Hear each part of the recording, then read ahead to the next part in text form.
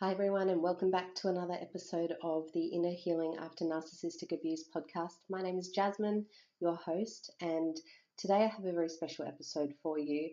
It's a very personal one, and I've been really feeling called to share more about my personal journey. And I kind of wanted to connect narcissistic abuse and how we navigate our journey to belonging. And I really feel like that is one of the key lessons that we learn through this type of experience.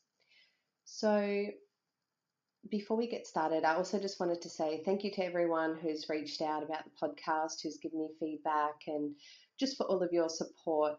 It really means a lot to me to know that, the message that I'm sharing is reaching people and it's resonating with people, and it's really helping them to have another perspective on, the painful experiences that we have navigated. And you can actually find all of my podcast episodes on my website now as well, just to make it a little bit easier. So you can find them at www.afeelinglife.com/podcast. And let's get into the episode. So, in today's episode, we're going to be talking about narcissistic abuse and our journey to belonging. And I just want to start this conversation with sharing a little bit about some personal experiences that I've had recently. One in particular was watching the Tony Robbins documentary last night called I'm Not Your Guru. Now, this has been out for a couple of years, and it was the second time that I've now watched this, but I was really feeling called to watch this powerful documentary. If you haven't watched it, I highly recommend that you go away and watch it yourself. And I think it really helps provide some context behind, I guess, what motivates and inspires me to do the work that I now do with people, and part of my personal transformation, I believe. So if you don't know much about Tony Robbins, he's a motivational, inspirational speaker. He travels all around the world. He's written best-selling books and has been in this personal development transformation world for decades. And part of his journey was navigating a really physically abusive mother. And he experienced this right up until he left home to go to college. And he really talks a lot about his experiences navigating that type of life with his mother, and, shared obviously kind of her reasons as to why she used, physical violence to kind of keep him feeling stuck in that, in that home life. And what he kind of talks about is this idea that without his mother, he would never have had the opportunity or the drive or the hunger to really pursue what he has now pursued in his life. And I really was, that's really was what's resonated with me, because I think in my own life, I've always wondered where this insatiable hunger and drive and determination comes from. And I thought it would be really interesting for me to share that with you today. So, a little bit about me. I was actually born in Germany, moved to Australia when I was about 6 years old. Came to Australia with my mum, my dad, and my sister, and I really couldn't speak a word of English. And so I went into primary school and was more of the age of supposedly having to, go into year two, but I ended up just naturally progressing by starting in year one and kind of learning the language, and I just kind of stayed and progressed throughout my education that way. But what was really interesting was that I had a lot of support one-on-one with another support teacher in the classroom, was really, I believe, nurtured academically so that I was able to succeed. And that really motivated me to keep learning. And I think that's, where this commitment to lifelong learning really stems from, just having really great teachers and support around me to kind of make sure that I was able to succeed, especially, the fact that I came from another country and wasn't able to speak the language when I first arrived. So that was really, really powerful. But I think one of the biggest struggles that I had throughout primary school and high school was that I was bullied a lot. And, this went on from primary school, then transitioned to a private school I went to, and I actually left the primary school to get away from a bully. But what actually happened was the bully followed me to the private school, and the bullying kind of became worse and worse over the 2 years that I was there before I then made the decision. And my parents obviously were part of that decision to help me leave that school and end up going to a public high school from year 9 to 12. And, academically, I was always really committed, hardworking, and really, really thrived in that structured environment. But like I said, one of the big things I struggled with was being bullied and never really feeling like I belonged anywhere. And when I went to the public high school, I ended up also really struggling there and was bullied for some time as well by some other people.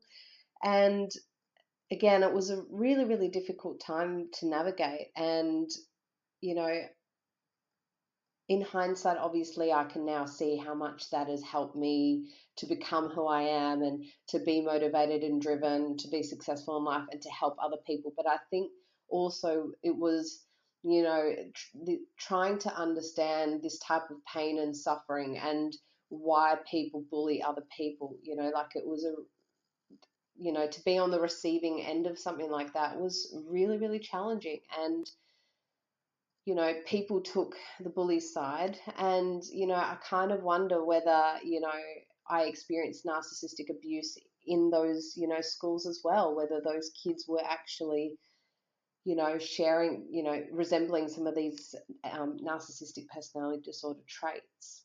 So I like to use that as an example to remind you all that we don't end up just being in a relationship with a narcissist out of pure coincidence and that it just kind of happens to us. I really believe there is a bigger, deeper underlying reason why we attract people like this. And again, that was something that I experienced in childhood and experienced in school. And so the more I've been able to connect the dots of what I've experienced and the pain and the adversity that I've faced, is just recognizing that it's just a pattern that's playing out over and over. And, my last relationship really made me realize the dysfunction and the toxicity that I was playing out in these relationships.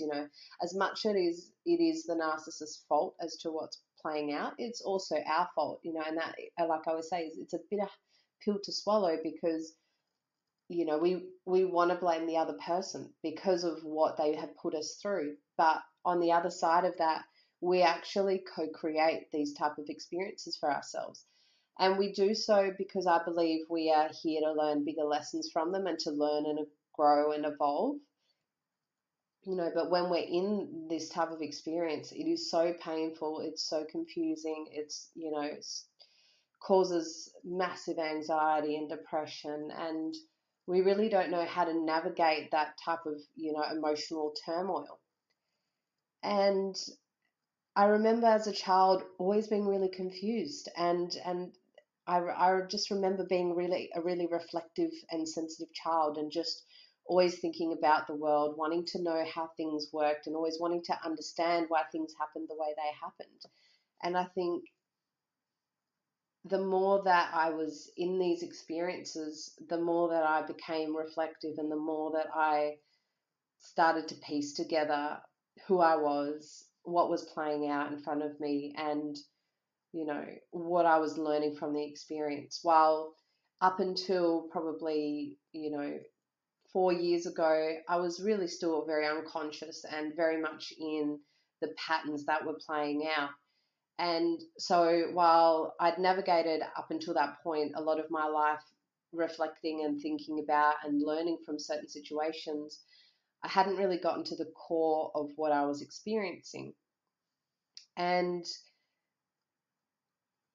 the more that I've gone down this rabbit hole, the more that I have realized that at the end of the day, one of the biggest things that narcissistic abuse teaches us is learning to belong to ourselves. It's this massive journey of, seeking type, these toxic type of people out to kind of rescue us and save us. And,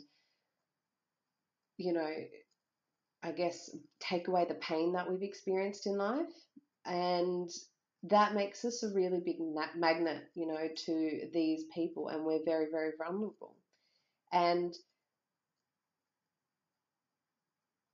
a lot of it stems from feeling alone, feeling isolated, feeling confused. And again, like I say, it stems from childhood. We, may have grown up in environments where one of our parents was narcissistic, maybe they had a mental illness, maybe there was drug or alcohol abuse, maybe there was just emotional neglect, maybe you were a really sensitive child and, just didn't feel like your needs were really met and your feelings were invalidated. You weren't validated for your experiences. You were constantly told that, not to be emotional, not to cry, not to feel this, not to feel that, and really almost gaslighting in the sense that, don't feel how you feel and don't experience what you experience, because the adult in your life was basically saying you're the child, you don't know what's really going on, and therefore listen to me. But a big problem with that is that it teaches the child that what they're experiencing is not real or that it's not true, and they start to invalidate and self-abandon. So this self-abandonment is really what causes us loneliness and isolation, because we really rejected and isolated parts of ourselves, and we have, let go of who we are. And part of narcissistic abuse is really looking at our shadow side and looking at, all the good qualities of ourselves and all the bad things. And, the shadow is really about the aspects of ourselves that we've rejected and abandoned. And a lot of that really stems from childhood, because we had to abandon, we had to reject those parts of ourselves that the narcissist or the adult in your life that was so critical and judgmental and controlling and manipulative, that was, saying to you, don't feel this, don't feel that, don't do this, don't do that. And we're such vulnerable, impressionable, as children. And so a lot of damage is done in those years. So part of it is, having love and compassion and empathy for yourself, that that's what happened to you in childhood, and to understand and recognize that, right? And once you've recognized it and have awareness as an adult now, you can really tend to yourself and look after yourself in a way that you've never had before. And a lot of that is about the way that you relate to yourself. So a narcissist really is a mirror and a reflection to the way that we and relate to ourselves. We have this internal dialogue going constantly. They say that we have about 65,000 thoughts a day, and 95% of those thoughts are unconscious.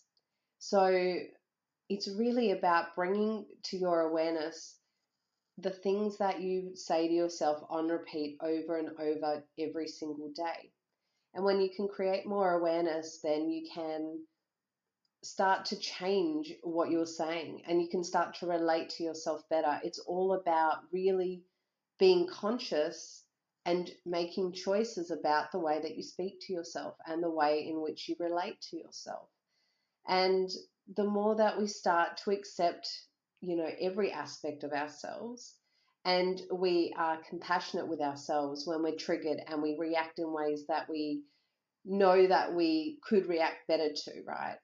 Then the more that we start to just foster a much healthier way of being with ourselves and relating to ourselves.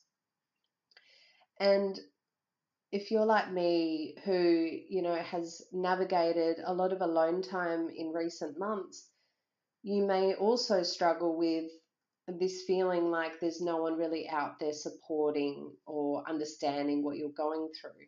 And it's really uncomfortable, and it's something that I've really had to navigate myself recently. And the more that I just continue to cultivate and nourish the relationship that I have with myself, enjoy being alone, not having to feel like I need to be around people or have someone rescue me, the more that I just sit in that uncomfortableness, the more I start to accept it and stop resisting it and really enjoy time with myself.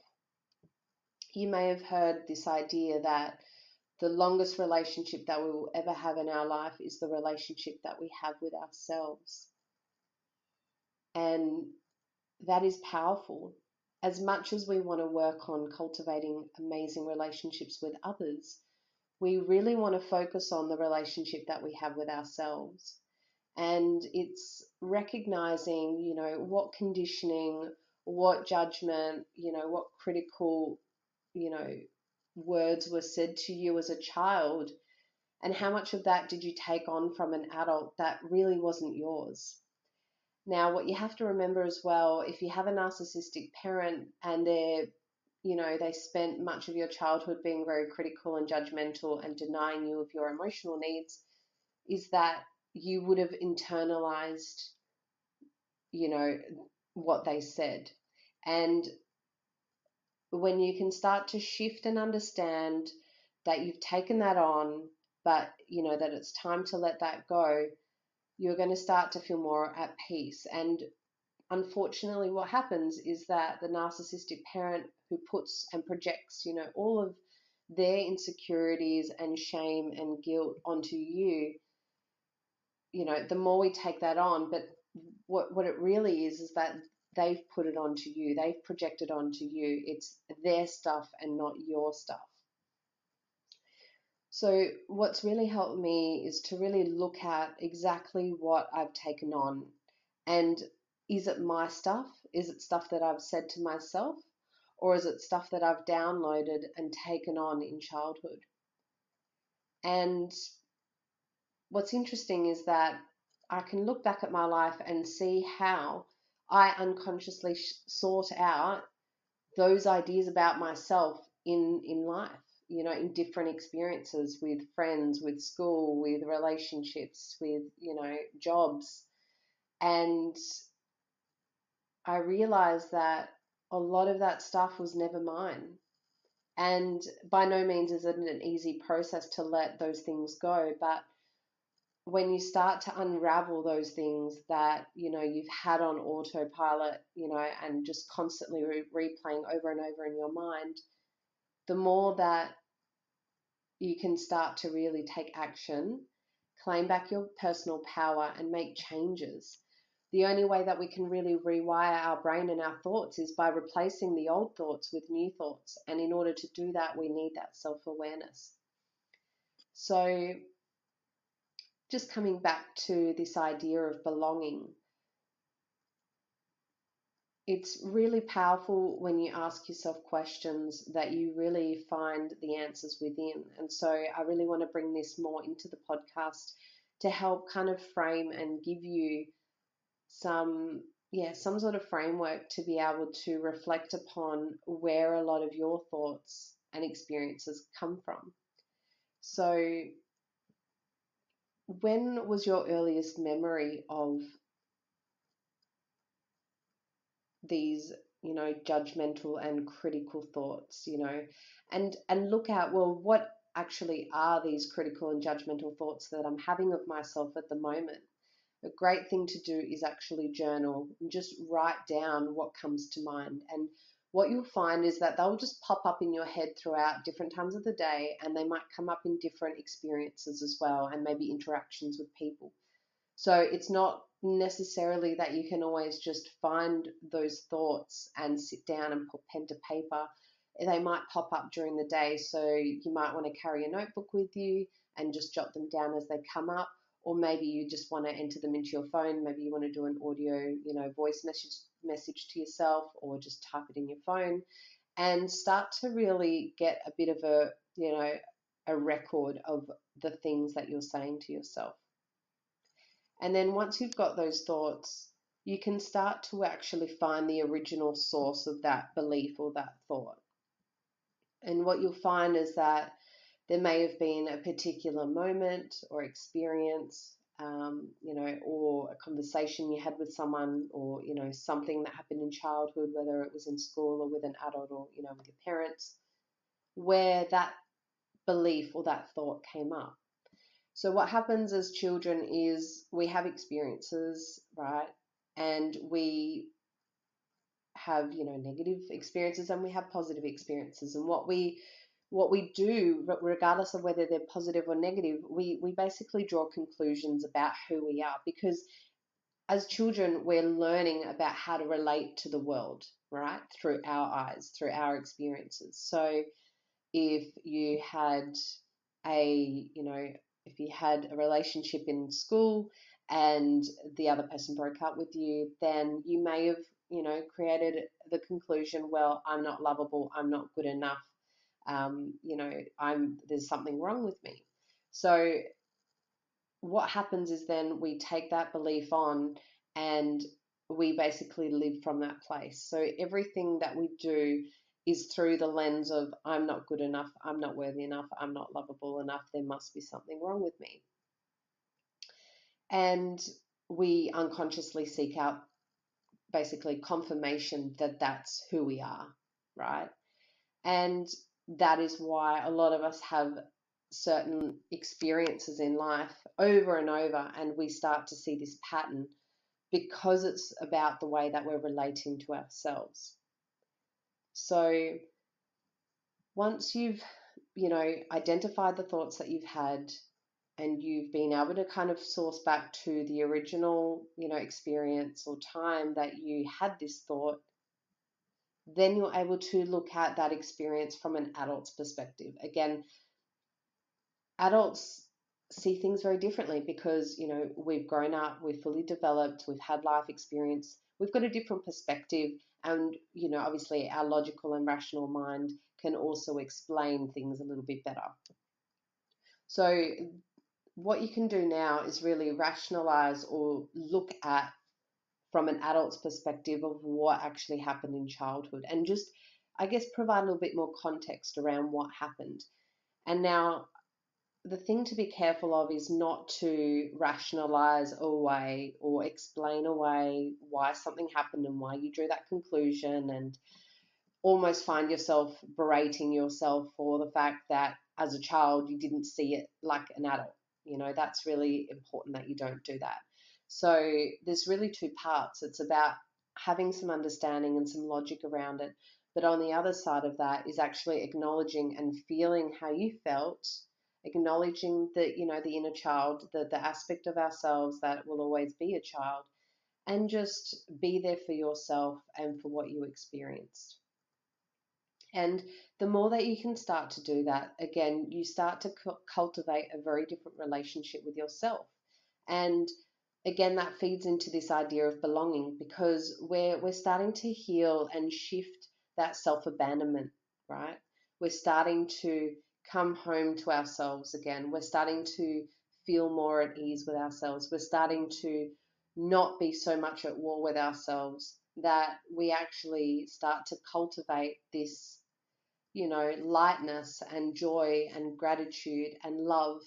And for me, this last particular relationship that was so painful with a narcissist was really, it really broke me open, and really, my heart felt like it was shattered into a million pieces.